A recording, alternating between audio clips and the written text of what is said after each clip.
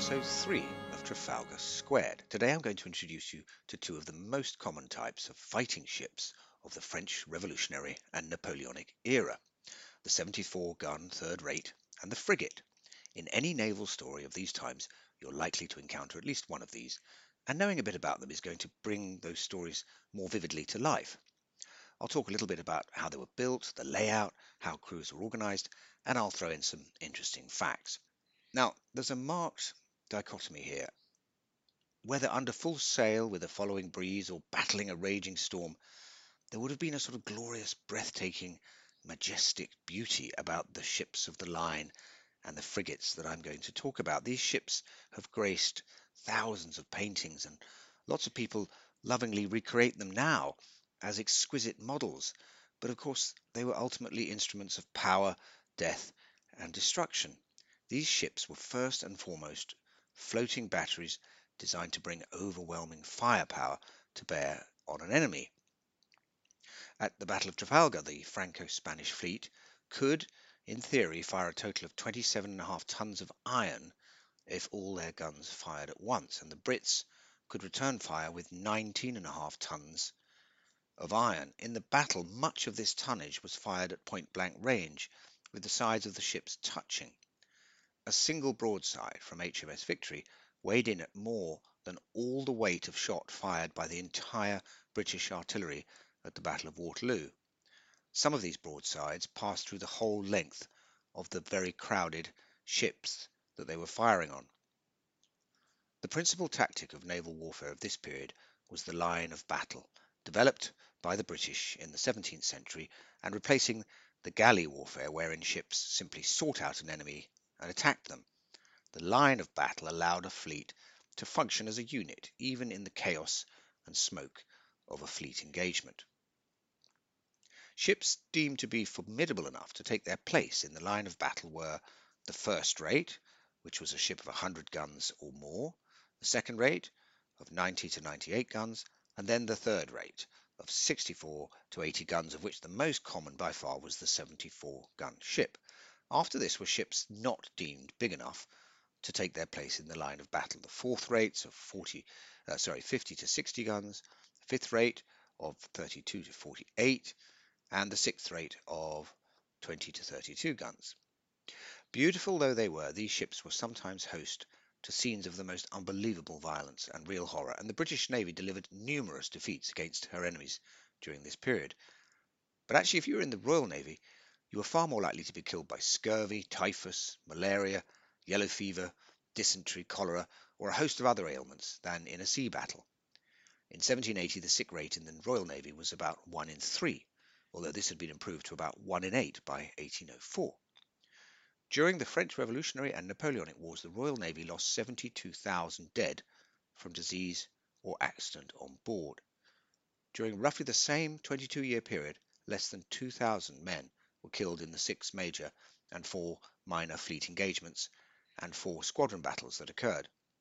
Another 13,600 perished in ships lost in bad weather and accidents. Right, the third rate. Third rate ship was the backbone of the Navy, with 130 in commission in 1799, 29 of which had been captured from the enemy. At Trafalgar, of the 27 ships of the line, on the British side, 20 were third rates. Of the 33 Franco-Spanish fleet, 29 were third rates. Amongst the third rates, the 74-gun was the most common.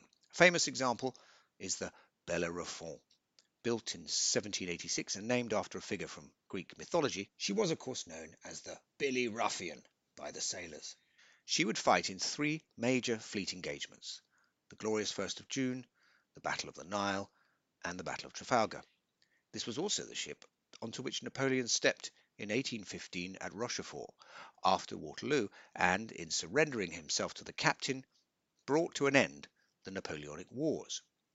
Napoleon is reputed to have commented on how quiet it was on the British ship, suggesting perhaps that on the French ships he would have been familiar with, there was more yelling and perhaps less discipline.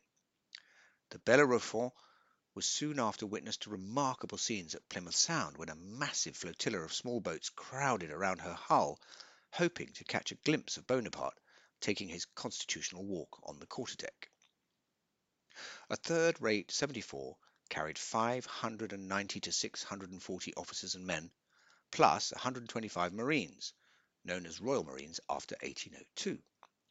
French and Spanish ships tended to carry more crews, and a 74 could have as many as 700 souls on board, living and working 24 hours a day in a space that was 168 feet at its very longest along the gun deck by 47 feet at its widest.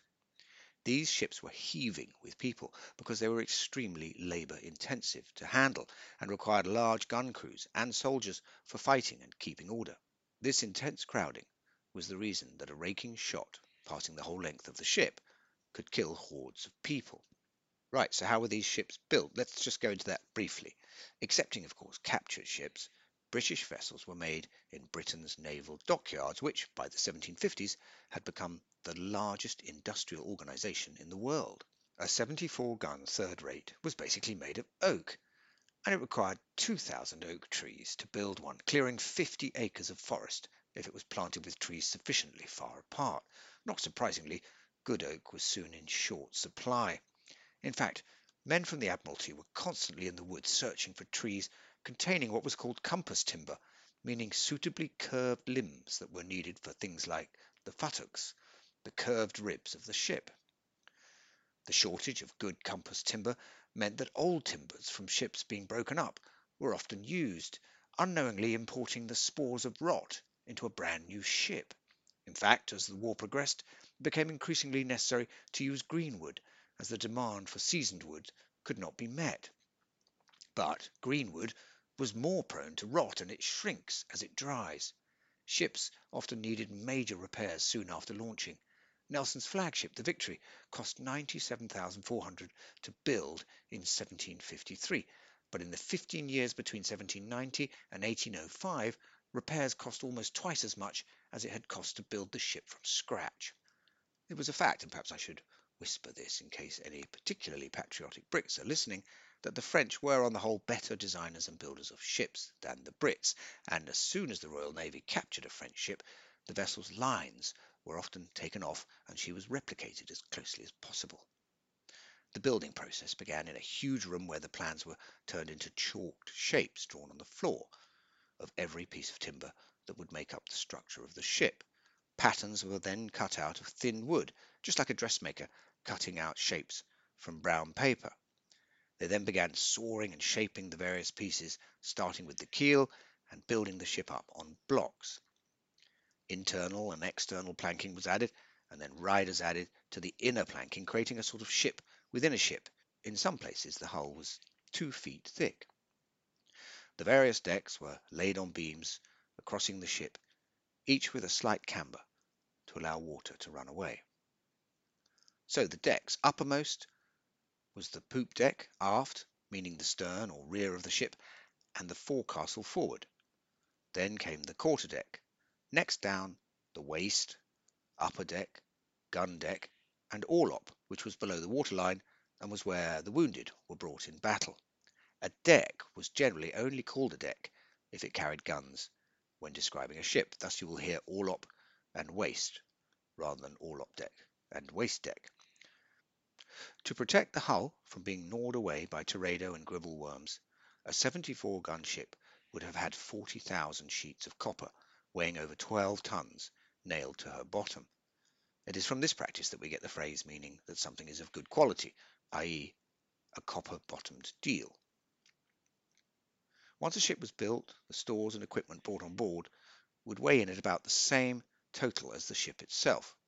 To give some examples, the shot for the guns weighed 80 tons with 20 tons of gunpowder, 5 anchors weighing 15 tons with their massive cables weighing even more at 25 tons. Needless to say, all of this stuff had to be shifted about by hand. One of the most common injuries for seamen were hernias, the result of endless heavy lifting. With all sails flying, a 74 gun had 10,000 yards of canvas catching the wind, 20 different types of sails, from the main course to the main topgallant royal. The sails were not gleaming white, as they are in some films, but a sort of warm tint of raw umber, with a little raw sienna, or perhaps a touch of yellow ochre, a detail I'd love to get right in our TV drama, which, by the way, you can check out at www.trafalgar.tv. The 74 carried 28 32-pounder guns on the lower deck, 14 each side, each weighing 3.5 tons with the gun carriage. They fired a round weighing 32 pounds, with a diameter of just over 6 inches, with a muzzle velocity of 487 meters per second and a range of about 3,000 yards, with a 10-pound charge of powder. They could fire plain cannonballs for punching holes in the enemy's hull and spraying huge wooden splinter shards like shrapnel. Or they could be loaded with grape shot to spray across an enemy's crowded deck to achieve maximum casualties. There was also bar and chain shot, which brought down masts and rigging. In the opening salvos of Trafalgar, a double-headed cannon hit a group of 8 Marines standing near Nelson, killing them all.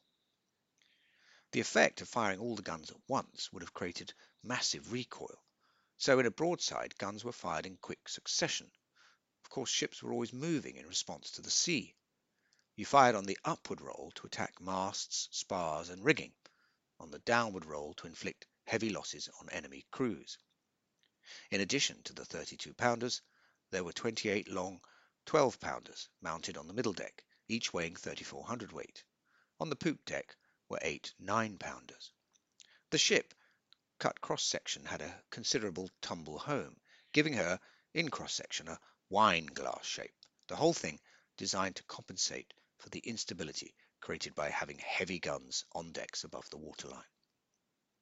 Now let's have a look at the frigate. A frigate was a lighter, more manoeuvrable ship, built for speed and with a single gun deck. They were 3-masted 5th or 6th rated ships of 20 to 50 guns on the main deck. Most had 32 to 48 guns.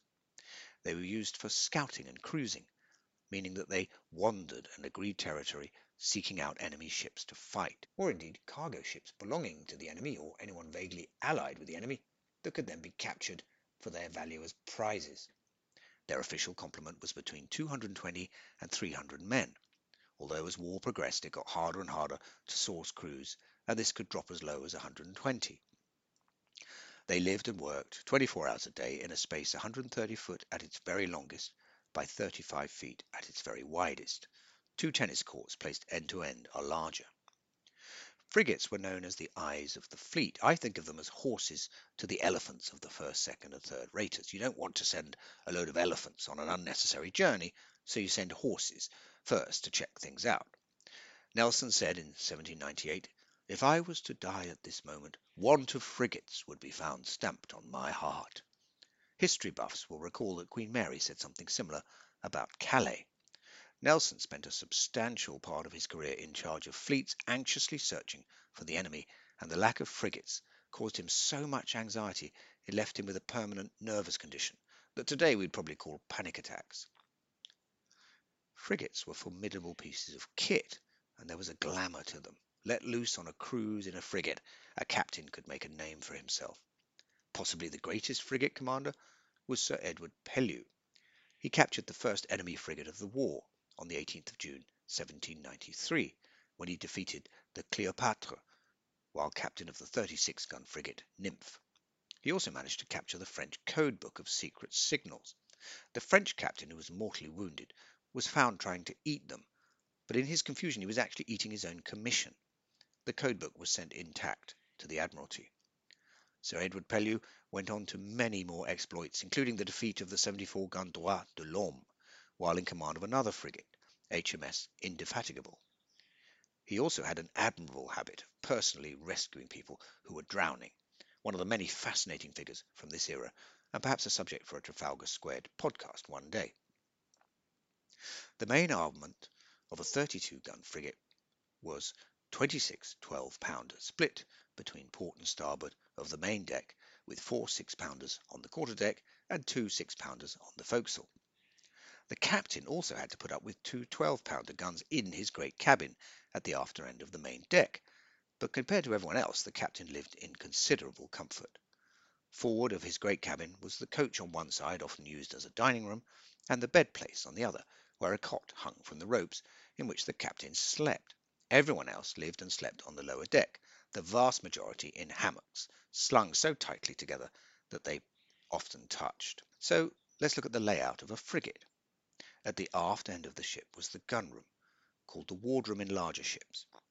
A large table running down the middle, and tiny cabins off the side, each 6 foot by 3 foot, with less than 5 foot 4 inches of headspace, providing accommodation for the lieutenants, marine officers, master, purser, and surgeon.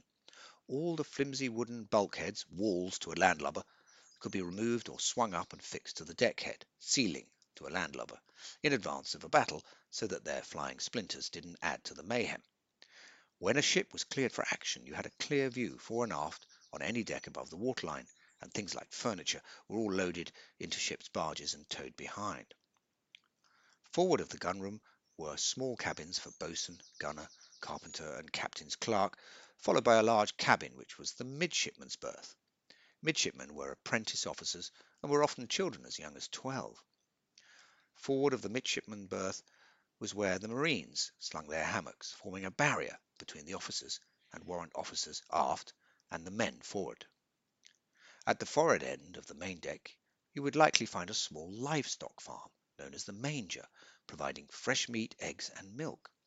Just abaft of this was the galley stove for boiling up the great coppers of food to feed the crew. A ship had not only cabins but also rooms, which were storage places. Thus there was a bread room, a fish room, a spirit room, and a powder room or magazine where the gunpowder was kept. Always guarded, this was a room designed to produce no spark, where men wore flannel boots when they worked. The magazine was built as a box fitted into the ship so that it was lower than the deck and could be flooded in an emergency. Before a battle, thick rolls of flannel, called a fearnought, were hung in the passage leading to the magazine and soaked in water. When flames did reach a powder room, they produced some of the biggest explosions up to that point in history, as happened, for example, to the French ship L'Orient at the Battle of the Nile. Okay, so let's look a bit at crews. But first of all, if a man wanted to check what his duties were on board ship, he could do this by consulting the quarters, watch, and station bill. This would tell him exactly what duties were expected of him in almost all circumstances, including what division of boarding party he was part of when boarding an enemy, and even what weapon he was to carry. There were two other important documents. The captain's standing orders was effectively a book handed to the first lieutenant by the captain when he first took over the ship. It stated how he wanted things run, and could include such details as what uniforms were to be worn and how people were to address each other. There was also the Articles of War, which were posted on every ship in the Royal Navy and read out loud to the ship's company once a month. So, the men, the crews. On a 36-gun frigate, there would be 5 commissioned officers, including the captain, first lieutenants, and other lieutenants. These were men trained by the Admiralty in seamanship, navigation, and gunnery. They were not specialists, as the warrant officers were. There were 5 seaman warrant officers and 10 civilian warrant officers who did jobs similar to what someone might do on land, such as a purser, surgeon, or chaplain. There might be between 15 and 20 midshipmen on board, often dreaming of becoming great admirals, but they had no guarantee that they would ever command a ship. Before this could happen, they had to pass the lieutenant's exam, which they could only take if they could prove that they had been listed on board ships for at least 6 years, 2 of them as a master's mate or a midshipman. Some were listed as being on board ships as young as 2 years old in order to cheat the system. Both Nelson and Collingwood, the man who took charge of the fleet at Trafalgar on Nelson's death, went to sea aged 12. Years later, Nelson commented that this was too young. The boatswains were highly skilled seamen who had to report on the state of the ship and sails and took charge of all deck activities. Boatswains' mates were also warrant officers, and they kept discipline and did the flogging. Quartermasters were also very skilled seamen in charge of steering the ship and the distribution of cargo and ballast, which had a huge impact on the way that the ship handled. The largest group on board were ordinary and able seamen, 84 men on a 36-gun frigate. A seaman was a very skilled person. He could name every part of the ship and every conceivable manoeuvre and weather condition. He could tie 20 to 30 knots and find a particular rope in a raging storm in the dark, often at great height. There would be about 37 landmen on board. These might be men who had been highly trained to some other trade on land, but they were now at sea and having to learn a completely new set of skills. Many would have been pressed into service, literally yanked off the streets, helicoptered out of their lives, and forced into a life of service at sea. Many also volunteered, although it's difficult to be precise about numbers, because pressed men were given the option to volunteer on the paperwork in return for money. Landsmen were in effect trainee ordinary seamen, and the most able of them and the most agile joined the top men for training. There were about 17 artisans on board, such as sailmakers, rope makers, and armourers, with special rank. They could not be pressed and were protected from menial tasks. Ship's servants were often young boys who might be from privileged backgrounds and intended to become midshipmen. Other boys from less privileged backgrounds also worked as servants and were traditionally powder monkeys in action, ferrying the powder from where the gunner and his mates handed it out in the magazine. When weighing anchor, they had to assist with the nipper, a rope attached to the messenger cable of the anchor, and small children are still called nippers today sometimes. Among the crews there was a social scale in which the top men were the aristocrats. When weighing and anchoring, they worked the heavy cable and the capstan, but they worked high over the decks on the yards of the topsails, topgallants, and royals, in all weathers, where a single slip meant almost certain death. There would be 24 of them on a 36-gun frigate. Next came the forecastle men, 10 in each watch, often older, experienced men who worked the anchor, the foresail, the jib and bowsprit, and the 6 forward guns in action. The afterguard worked the aftermost part of the ship, working the braces, the ropes which braced around the yards. This was the largest group, with about 40 men in each watch. It contained the largest number of unskilled men, and they spent a lot of their time hauling on ropes.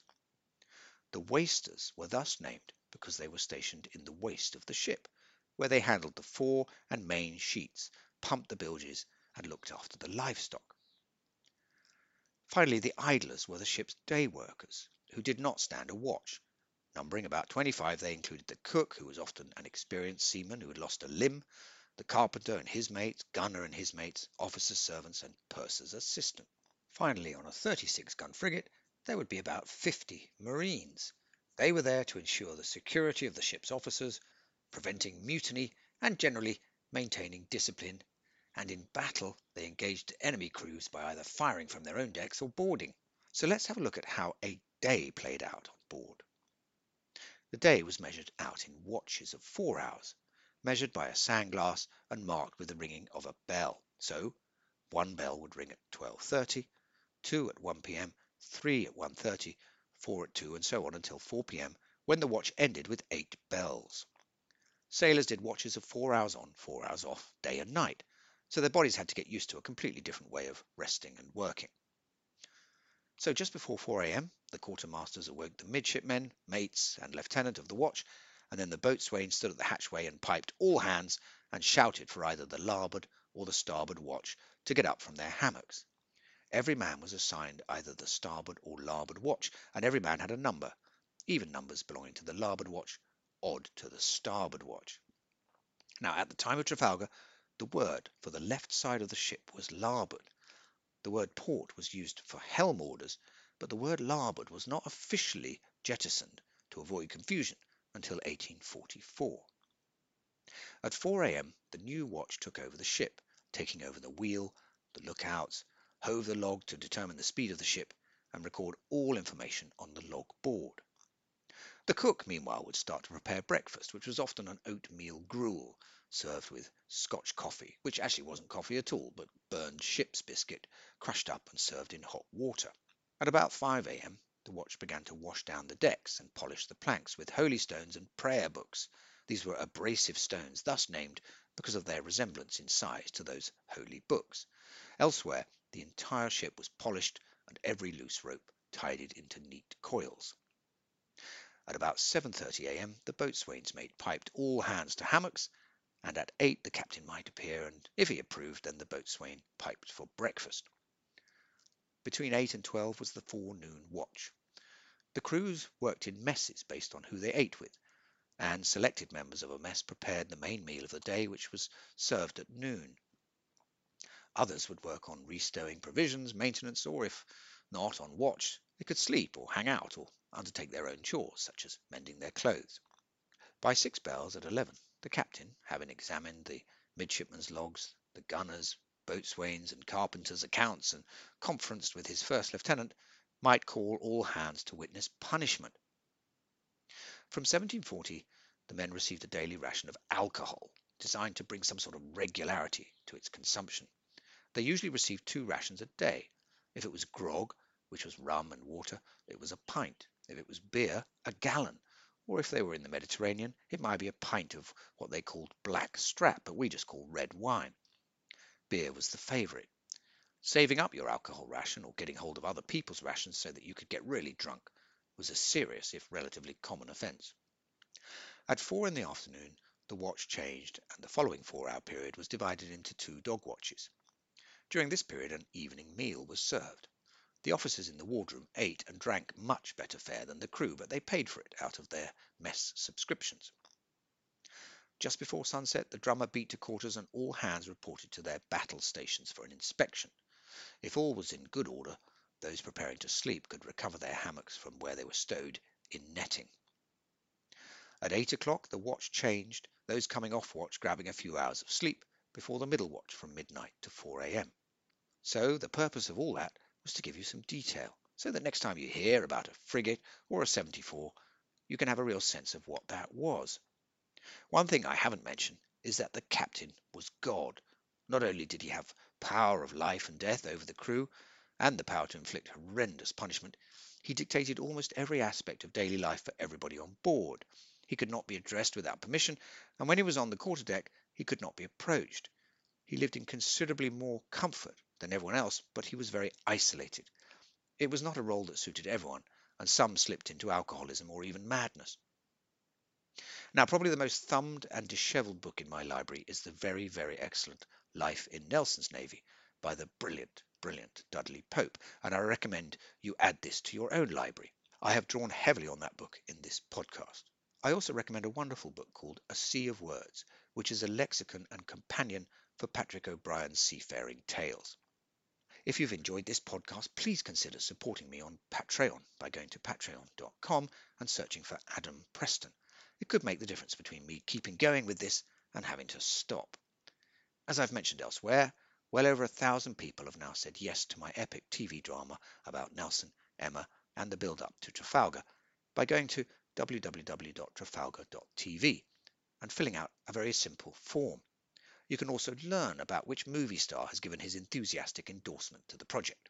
The reason I created the website trafalgar.tv is to prove that there is a global audience interested in this subject, and of the 1,000+ sign-ups I have already got, after just 2 podcasts and a bit of Facebook posting, only about half are from the UK, and I'm based in the UK, so most of what I'm doing is reaching a domestic audience at this very early stage.